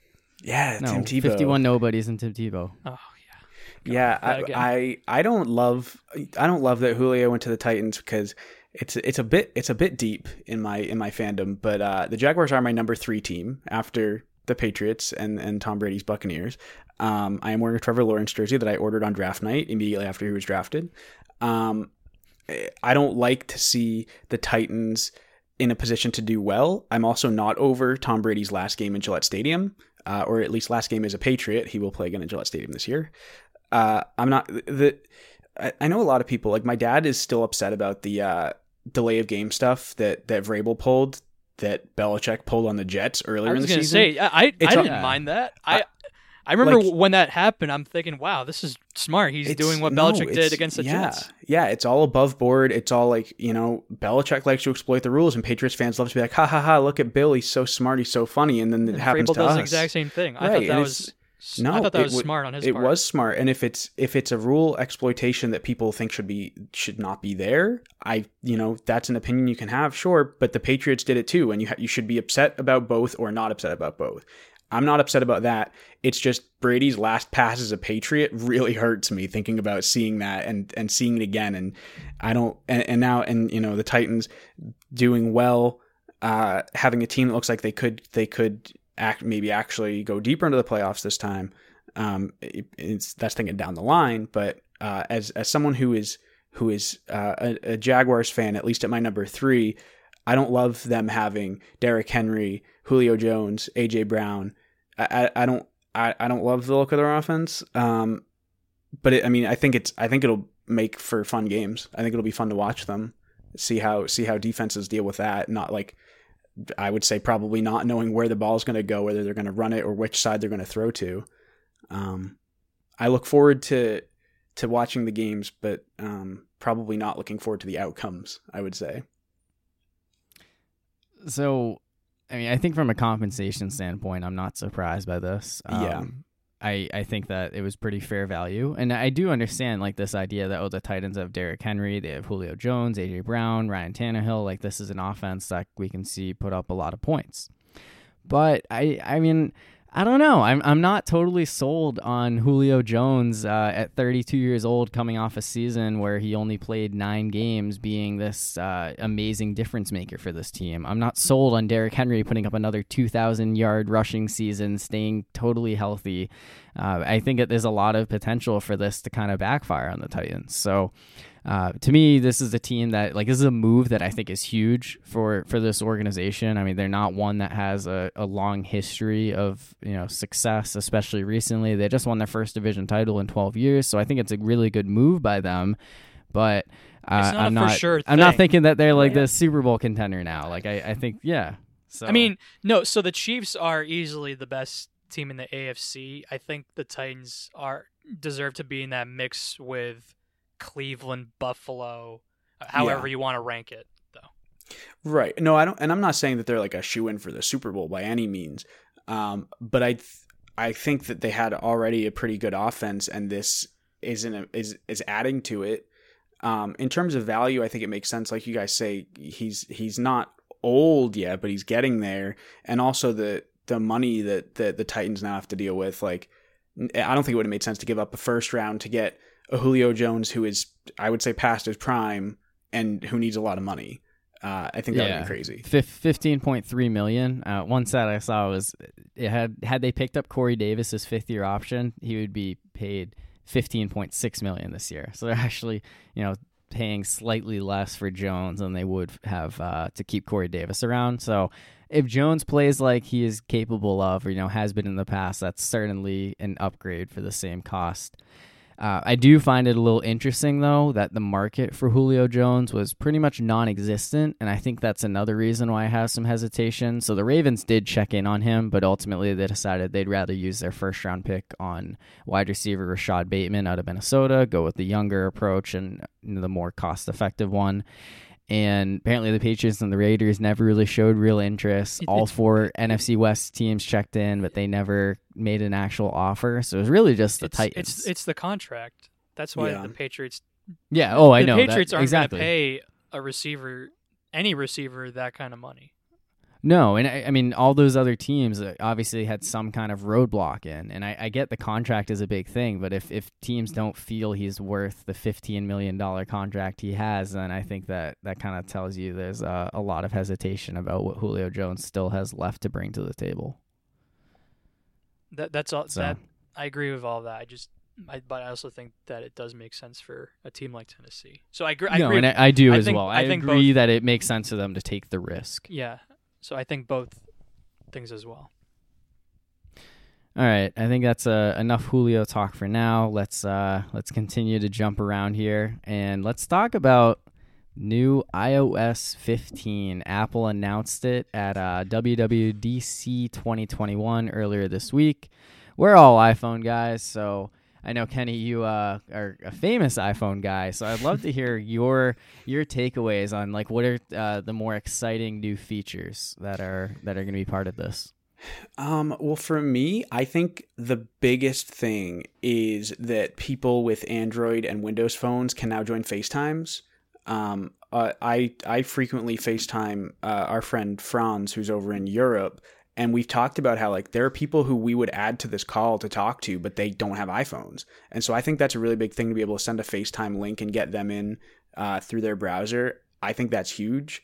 For me anyway. I don't know, like, big picture, how much that'll be used by other people, but there are other things like Messenger and stuff that we could do FaceTime through there, but we don't. We could do that and we don't. So I just think that seems really cool. Well, they're also improving FaceTime, beyond that, and just like microphone enhancements, portrait modes. Like, I think there's ways, and also when you talk about group FaceTiming, that's like they're having like a new group grid view for it. So I think it's just overall the FaceTime experience is like really one of the biggest improvements for iOS 15. It does feel like it's maybe a year late, though. Oh, I was thinking the same thing, where it's like, FaceTime would have been awesome a year ago, but now I feel like it's going to be kind of less and less used as people can actually spend time together in person more. And also, like, when people are video calling, like, Zoom has dug in their heels. Zoom absolutely. Call, like, I feel like if people are going to video call, the colloquial term used to be Skype, and then it was FaceTime, and now it's Zoom. Now it's just Zoom. Yeah. So I think, honestly, like, I think some of the FaceTime features sound cool. I think some of them sound maybe a little unnecessary, but fun. I hope they didn't devote too much to it, because I think it's a bit of a losing battle with Zoom. And like you say, in person, people aren't going to be using that stuff as much in the coming months anyway. Have you seen the new Apple Maps layout? Yeah, it looked kind of cartoony. Definitely cartoony. It kind of looks like Pokemon Go. Yeah, I don't know. Like, I don't hate it. It was kind of like, I was a little iffy on the actual aesthetic of it, but it's like a cool feature. But I was also like, do I care? There was a lot of stuff that they showed that I was like, oh, neat. I don't really need that. Like, I'm fine without that. Yeah. I'm definitely more of a Google Maps guy. I'm the same way. And I mean, I don't know if that's enough to convince me to switch to Apple Maps. Maybe it's worth trying out because it looks kind of cool, but if the directions aren't that much better, then I don't think that it's worth it. Live text, that's another one where I kind of go back and forth and whether or not I think that is going to be useful, because like the concept of being able to take a picture of something and have it read the text and be able to select and copy it sounds like that could be very useful for a lot of people. I just don't know if I've had a whole lot of times where I've felt that way. So I don't know, you guys, like, seeing that, if that's something you think you're going to be using frequently. Personally, I probably wouldn't use it super frequently. I think it's really cool if it works. But I feel like I've heard of things that are like this that already exist, and people are like, it doesn't really work well. Yeah, it's like it doesn't really read the words correctly. Right, like it might be able to grab a font, but not handwriting, Mm-hmm. I feel the same sentiment as Kenny. Yeah, like if it works, I can't think of an example of when I'd use it, but like 10 years ago when I was in school, a teacher puts notes on the board. I don't have to take notes. I can just take a picture. And, I had teachers who probably would have not been okay with that, but I had teachers who also would have been. But I would also just take pictures of the board already with those teachers. Like, I just didn't convert it to text. So it's like, I think it sounds neat. I think it sounds potentially useful to some people, or maybe for me in specific circumstances, but I can't imagine it's going to work very well. No, I mean, I didn't even think about the idea that handwriting would be a tough one, or that it wouldn't be able to convert words as easily. You're just editing it anyway. So SharePlay is another one where I really like the concept of it, but I question how useful it's going to be for me, just because. So that's one, basically, like, you can listen to a song on Apple Music or watch a TV show on Apple TV with someone. But I use Spotify. I think all three of us use Spotify. I was just about Apple to say TV. I'm a Spotify user, so I wouldn't even bother. Yeah. Right. And there's already, like, I've watched stuff with people through like Netflix or Disney Plus or whatever. I'm always on the computer for that. I'm not on my phone or my iPad. And it's like, either there's a third party service we can use, or we're just like, okay, hit play now. Like sure, this is more convenient than that, but I don't have Apple TV Plus. I don't use Apple Music. Like, I think these features are like probably big for people who are like all in on Apple. Mm-hmm. But I'm just They not. did say that they're working with other apps like Disney Plus, HBO Max, TikTok to have Apple Play or SharePlay connections. So I think that I could see being a little more useful just across some other apps. But even that, it feels like this feature where it's like, oh, that's kind of cool, but I'm never going to use it. Well, and like Disney Plus has a watch party feature built in, which I think is the way to. I don't understand why all the apps don't do that. Netflix used to, and they got rid of it. Yeah, I mean that seems like a cool thing to have. I don't understand why Netflix got rid of it. It's crazy. Like you have to go to a third party thing now. It's crazy. But yeah, I think Apple like.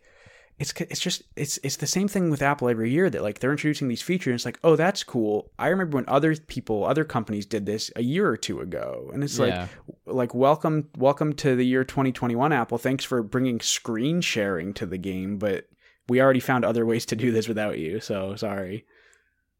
I think that's kind of my sentiment when going through a lot of these features is like, oh, it's cool, but you know, there are ways around it, or it's just not something I'll find extremely useful. But I will say there's one feature that really stands out to me that I do see a lot of use in, and that's Apple Wallet's now going to include driver's licenses and state IDs. So you can have all your information right on your phone, and I guess it's something that they're going to work with TSA to have approval for, because I'm someone who, when I'm flying, I'm almost always just using my phone for my boarding pass. I'm not printing one out. So to have to, take my ID out of my wallet and, just juggle all this stuff in my hands, it'd be so much easier just to be able to do everything all on my phone, present it all at once, and not have to worry about it. So that's one cool feature that I'm looking forward to. So do you know the release date of this?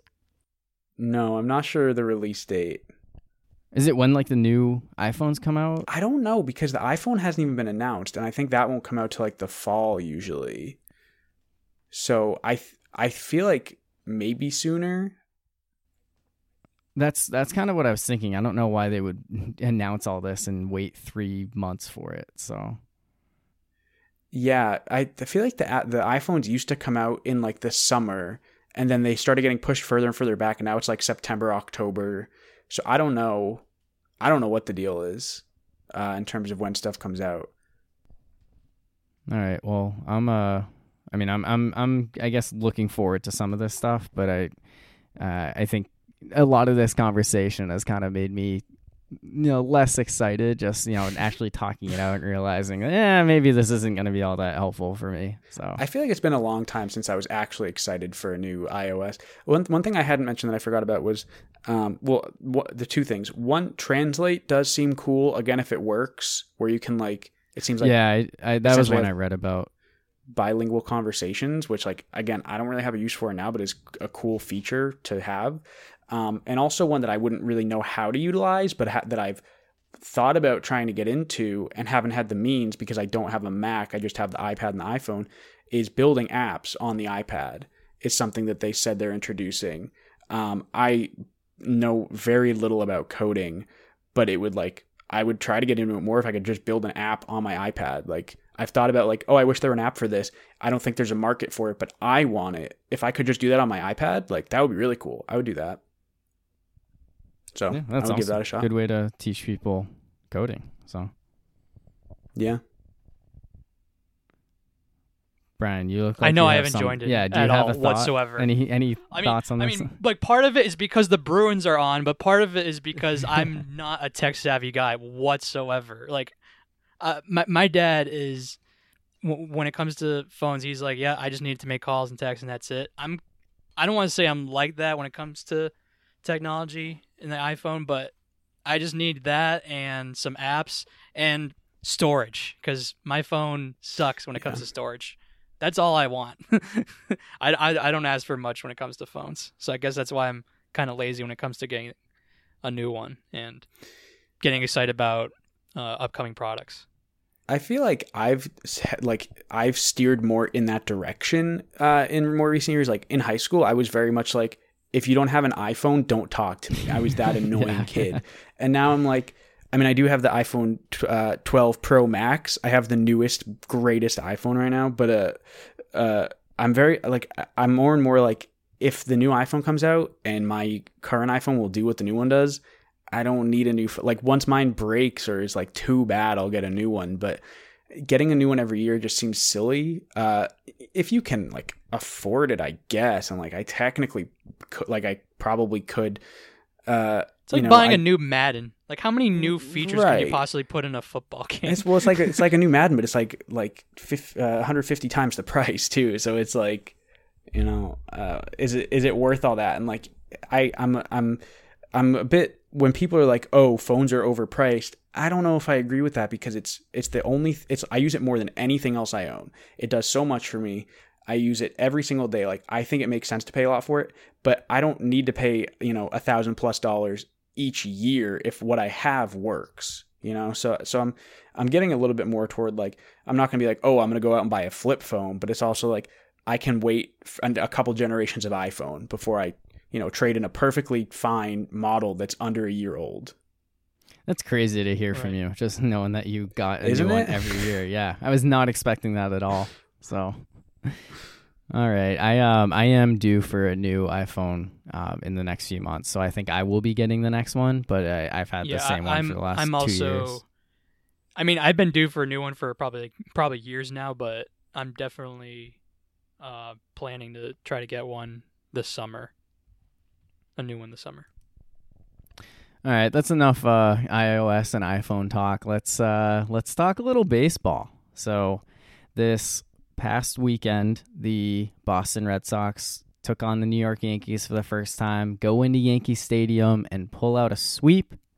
And Yankees fans are not happy about that. They're calling for he who shall not be named in front of Brian and Kenny's uncle to be fired, get rid of them, take their talents elsewhere, because they don't have any talents anymore. And I don't blame Yankees fans for that. The whole team is struggling right now. Nobody can hit. DJ LeMahieu is having one of the worst seasons of his career. Corey Kluber throws a no-hitter and then immediately goes on the injured list. He's out till August. Really, there's very few bright spots on the team, with one of them being their ace starting pitcher, Garrett Cole, who is 6-3 with a 2.26 ERA, second best ERA in the league. He is second or third in strikeouts, way up there, and number one in strikeouts per walk by a long margin. So he has been having a very, very solid season on the mound, which Yankees fans are certainly hope for, given that he's the highest paid pitcher in baseball at $324 million. And that's kind of where our story begins here, because Garrett Cole, I believe yesterday, at the time of recording, was asked in a press conference about the sticky stuff, spider tack. It's this sticky stuff. It's some kind of foreign substance that is popular among pitchers supposedly right now. And the problem with it is it's an illegal substance that Major League Baseball, after years of turning a blind eye, is now just looking to enforce, threatening suspensions. Garrett Cole was asked about it, just a simple yes or no question, do you use it? And he was very hesitant, saying, I don't know how to answer that. So I guess, what are your thoughts on this latest kind of controversy when it comes to competition in Major League Baseball? Well, first of all, I thought it was pretty amusing how he answered it, just because it was, like you said, a simple yes or no question, and he basically just paused for 10 or 15 seconds. I mean, it sounded like me in a job interview trying to answer a question. But I thought my phone was frozen for like a couple seconds there. He actually just sat there and stared for a few seconds. Yeah. But at the same time, I don't blame Garrett Cole for answering like that, because it's obvious that he does use it, but he can't just say, oh yeah, I use it, everyone uses it, because he's ratting out people as well if he does that. So I get that he just paused and just said, I don't know how to answer that question, because it doesn't look good one way or the other. And freaking Islanders just scored. But anyway, this is not great for the game of baseball. I mean, anyone who listens to this podcast knows how much I hate where the game of baseball is at these days, and a lot of it has to do with the fact that the ball is not put in play nearly as much as it used to, and the pace of play, and stuff like this is a problem, because it's clear that pitchers have an advantage, and the steroid era didn't bother me as much because there was entertainment value in baseball, and now stuff like this takes away the entertainment value because only the pitchers are benefiting from it, and the ball isn't put in play, which does not create a lot of action and does not help the pace whatsoever. And I mean, it's obvious someone like Garrett Cole is using this stuff because, I mean, Corey, I mean, you're a Pirates fan and you remember him with Pittsburgh. Like, he was never this good until he got to Houston. I feel like. Oh no, he showed signs of being a really solid pitcher. I mean, he's the number 1 overall pick in the MLB draft for a reason. When the Pirates are good from 2013 and 2015, he was very clearly the best or second best pitcher on the team. But those like last couple of seasons he was there, his performance definitely dropped off, and it was not as big of a deal to trade him to Houston. And of course, he goes there and immediately becomes the best pitcher in baseball. And I think I do kind of want to provide some background here, Kenny, before I kind of turn this conversation to you. So I guess just talking about the Astros. So they were a team that has always been kind of trying to get a leg up. And we know that about the trash can situation. But they were one of the first ones to really embrace something like the analytics stuff. And a big part of that is spin rate. So you can look into the science of spin rate. It's kind of a topic that I feel like I have a firm grasp on, which is kind of interesting given that it involves a firm grasp on a baseball. And basically the idea is that a pitch with a higher spin rate is going to have more lateral movement on it. So a pitcher can throw a four-seam fastball or a slider, and it's going to be nearly unhittable. It's going to create more velocity as well. Yeah, it'll create more velocity, and it'll move more. So it's going to be very difficult to hit. Now, for some pitches, like a changeup or a sinker or a splitter, it's not as advantageous to have a high spin rate. You want a slower spin rate because that allows more of that downward movement. So it's very specific to those pitches. And basically the idea is that these pitchers, whether it's in their glove, on their hat, they use this foreign substance, whether it's spider tack or something similar, to basically get a better grip on the ball in a way that increases their spin rate. And I think in the case of Major League Baseball throughout its history, there has certainly been a lot of instances of pitchers finding ways to kind of, doctor the baseball to provide that kind of advantage. And Gaylord Perry, he was a famous example, someone who was open about throwing spitballs, even though it's something that was, basically illegal. And he still wound up going to the Hall of Fame despite having that kind of advantage. And I think one thing that I've read a lot is that hitters are a big reason why pitchers are okay to do this, because it improves their grip on the ball, and because of that, it improves their control. So basically, hitters don't want to be at the plate facing a guy throwing 95-mile-an-hour fastballs and having no idea where it's going to go. Now, that sounds all good, but in this case, spin rate is totally different in terms of what the advantage that we're getting is. It's not something to improve the grip on the baseball, and we know that because hit by pitches have gone up every single year. Hit by pitches, walks have been at a really high level this year. I mean, just look at what happened to what's his name on the Mets, Kevin Pillar. Yeah, getting drilled by breaking his nose.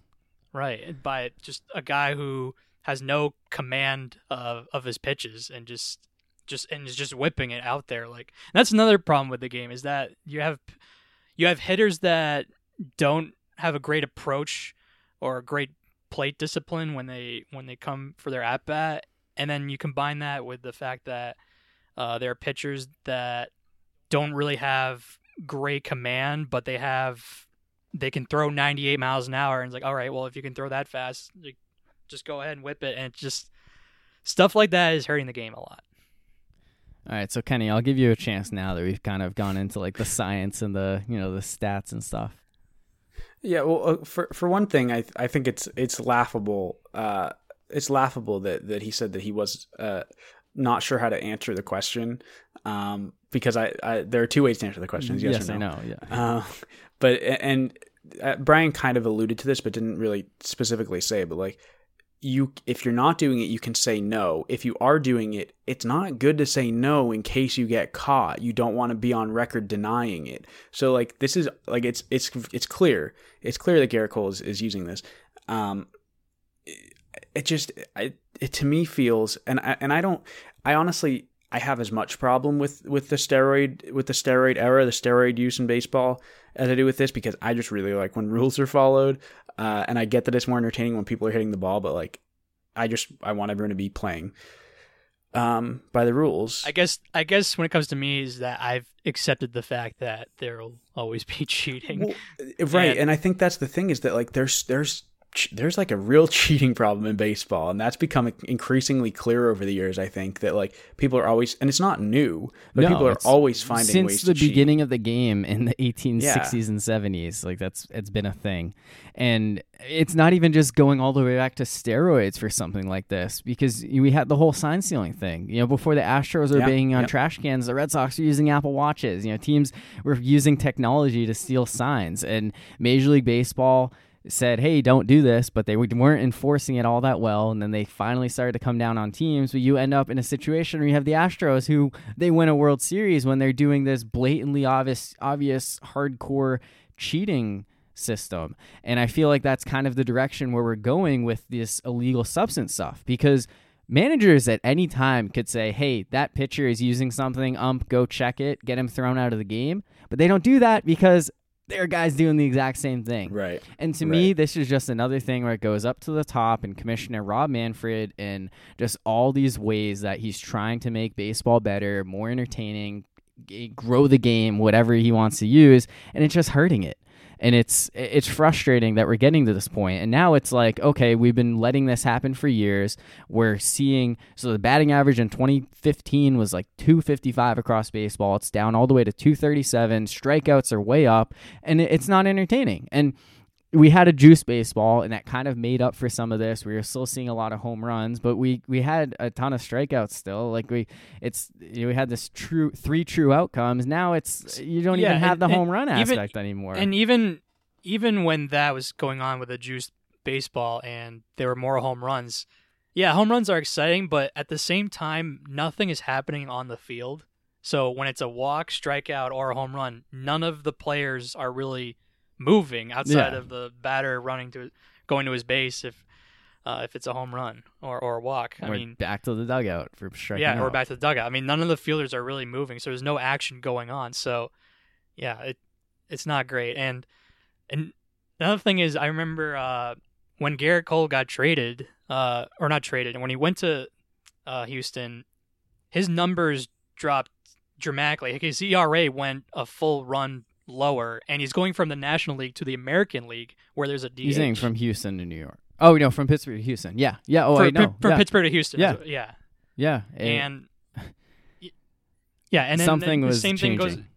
Yeah, and same thing goes with Verlander as well. Like he's always been in the American League, but his numbers weren't amazing or fantastic for his standards when he was getting down to his last starts in Detroit. But then all of a sudden, when he went to Houston, his first year or half year in Houston when they won the World Series, he went 5-0, and he had his WHIP, his walks and hits per 9 innings, dropped twice as low. It went from 1.2 to 0.6.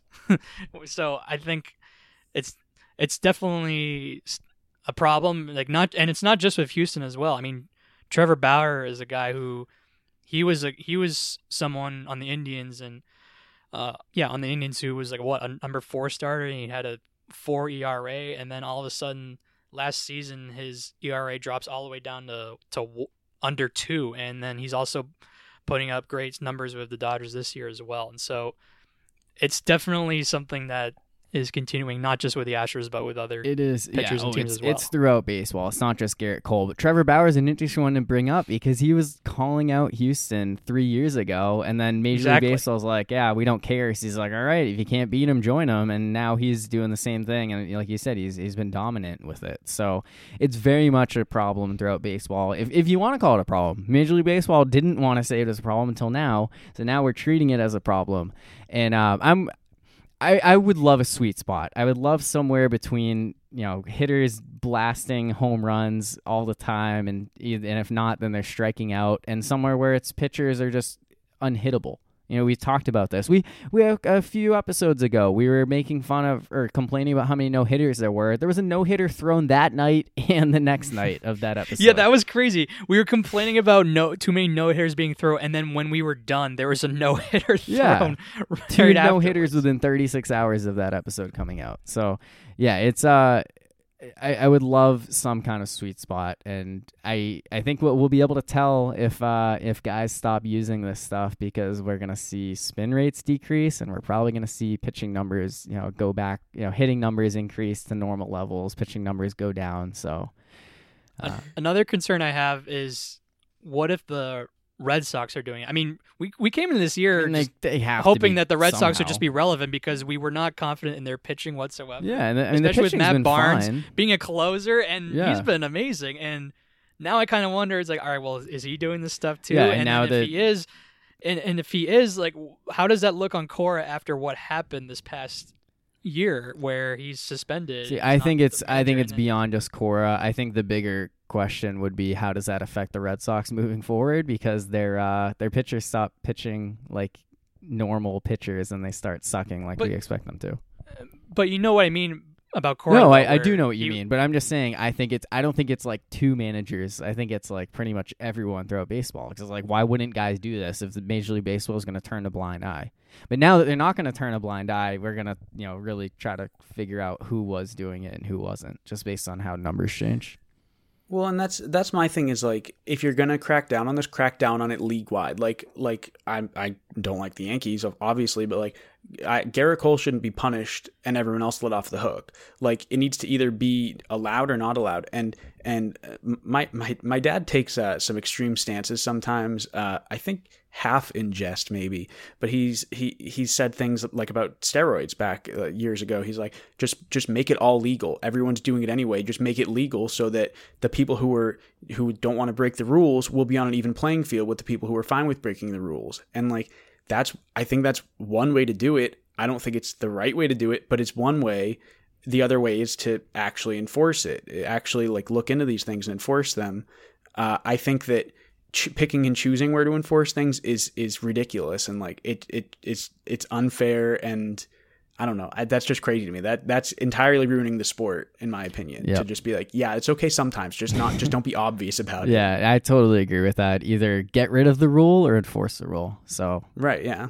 yeah, we'll see if anything changes now that they're threatening to enforce the rule. But it will be interesting to see if we start seeing guys get suspended for this.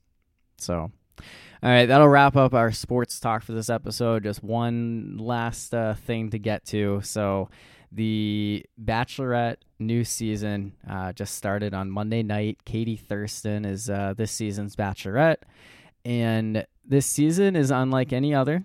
Whether or not it's truly the most dramatic season ever, it's not Chris Harrison who's telling that to us, the longtime host for the last 19 years. It's former Bachelorettes Tayshia Adams and Caitlin Bristow who are filling in for him, and ultimately we will not be seeing Chris Harrison again, as he announced on Monday night that he will be exiting the show seemingly permanently. So he got into hot water a few months ago when he was on a podcast with former Bachelorette Rachel Lindsay, who is Black, defending the eventual winner, I guess, of the most recent season of The Bachelor, the girl who was proposed to in the end, Rachel Kirkconnell, when some racially insensitive images of her attending fraternity parties in Native American attire and in antebellum themed attire came out. So, Kenny, I know that you kind of recently looked into this. I'm sure that your thoughts on it are, very much like not okay. Well, yeah, the Rachel's actions were not okay here, but the crazy thing to me is that she said, I was ignorant, my ignorance was racist, what I did was not okay. Why did Chris Harrison then be like, no, it was fine? Like, she already was like, no, it was bad. He could have just agreed with her. Like, that's all he had to do. Yeah, well, his specific comments were, is it not okay by 2018 standards or by 2021 standards? That's a big difference. And right, and the thing is, it's 3 years, dude. It's not a big difference. No, and as soon as I heard about that, it was still in the middle of the season. I was like, all right, well, she definitely wins the show, because there's no way he would defend this girl if she was just another contestant. Like that was the whole thing, is like he didn't want like, oh, we have this first ever black bachelor and he ends up choosing a racist to win. So I think that was kind of the mindset. But again, that's more about the optics of the show and him choosing the show over, just the racial insensitivity of it. And I think that the Bachelor franchise is definitely it's taken some heat just because that's been a problem. The fact that there were 20-something seasons of the show before finally casting a black lead. I think that's certainly just kind of tells you a lot about some of the problems behind the scenes with that show. And look, I've really enjoyed watching it for the past few years, and I watched the first episode. I really like Katie. I didn't really watch last season of The Bachelor, but I'm excited to continue watching this, and I'm excited to see what happens with Tayshia and Caitlyn as the lead hosts. I understand why Chris isn't there, but at the same time, when he's been there for 19 years, it's weird not seeing him. And it's like one of those things where like I understand how everything is unfolding. I understand why he's not there, but it's still it's weird having the show without him and knowing that he's not going to be coming back. So that kind of brings us to the next point here, is that he's gone, so he won't be participating as the host of Bachelor in Paradise this summer. And they announced a bunch of celebrity guest hosts. Looks like the Bruins just scored. You bet. Nice. You bet. I thought you were just happy about Bachelor in Paradise. Yeah, Brian's excited for David Spade to take over as a host. So he was the first one that was announced. They did recently announce other celebrity guest hosts. Titus Burgess, he's mostly a Broadway actor, but he was in The Unbreakable Kimmy Schmidt on Netflix. I don't know if either of you watch that show, have any idea who he is. I've never heard of him. Lance Bass. I've seen him, but you have in like the previews for the shows, but that's all I know. Yeah, so Lance Bass from NSYNC and the rapper Little John are all going to do this. So I don't love this new thing of having like multiple hosts. I get why Jeopardy is doing it, not wanting to rush to find a replacement of Alex Trebek, but it's a show that lasts for like 6 weeks. Why can't you just get one person to come out there and do the whole thing? That's kind of my mindset on this. Right. Like, it's like you could do, like, David Spade could be a guest host for a season. Yeah, right. That's weird to me to not just have them do like one season and that's your guest host arc and then you're gone. Yeah, because like in the case of The Bachelorette, it's going to be, Tayshia and Caitlyn throughout the season. I feel like they could have easily just found another alum from the show. Like, yeah. The bartender is a former Bachelor contestant and he just decides to hang out on the island. It's Wells Adams. He's engaged to Sarah Hyland now, who's most famous for playing Haley Dunphy on Modern Family. And I heard that they're going to be hosts at some point. All right, why not just make him the host? And he can also provide people drinks whenever they're at the bar at the same time. I do like the idea of David Spade being a host. It was kind of funny to hear him say that he's a big fan of the show. And I guess he told Jimmy Kimmel, like when he asked him if he had a preference between The Bachelor and Bachelorette, is like, I love all of them. I love making fun of them the same. So like I feel like that's a big appeal to the show for a lot of people. I'm definitely intrigued by Little John hosting this. I think Lance Bass would be a great host. I don't know enough about Titus Burgess to comment on him, but I'll give him the benefit of the doubt. Why would you be intrigued about Lil John? Okay, I don't know. He's just gonna. I feel like it'll be fun. It's just like all he does is he just says yeah. I mean, I'll be like, I've seen like between I think 1 and 3 episodes of The Bachelor. I don't remember. It was the season with Corinne, I think was her name. Oh yeah. Wait, was it I saw Paradise or like the actual Bachelor? I think the actual Bachelor. Nick Vile season. Yeah. So I saw like the last 2 or 3 episodes of that. That was what got me hooked. The last 2 or 3 episodes of that season. I've never seen anything else, and like the only guest host who I really am familiar with is David Spade. But Lil Jon would be the one I would be most excited to actually check out. Honest, I just it sounds funny. I know. And I'm just saying that he definitely lives the American dream, in my opinion. When you get paid that much to do that little work, when all you gotta do is just come on camera and just say yeah, his catchphrase. He says Lil and just Jon, get paid too. millions. I envy that. Yeah. Yeah. Okay, so Brian, you're gonna tune into those episodes and we'll be able to talk about it on He's Done It. We'll see. I mean, if the Bruins if they don't make a run, yeah. I mean, it's okay. So the first episode doesn't start until August 16th, so it'll be in the middle. It'll be in the middle of sports. Yeah. You might have to miss a Monday Night Football. Wait, game, hold though. on. I mean, preseason football is on Monday, Tuesday time? nights. Oh, I don't know. There might be a Monday Night Football preseason game. Anyway, yeah, we'll address that when it comes to that point. I probably won't try to talk about the Bachelorette every single episode, but if anything relevant pops up, I will. There are a handful of athletes. No one's super famous though.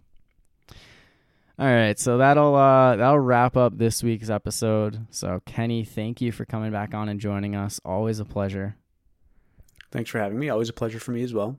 Brian, we'll be back to talk more sports. We'll see maybe an episode next week, more likely 2 weeks from now. But we'll definitely be talking more basketball, more hockey, and more other stuff as necessary. So for our guest host Kenny Cashman, my co-host Brian Wells, I'm Corey Novotny. Thanks everyone.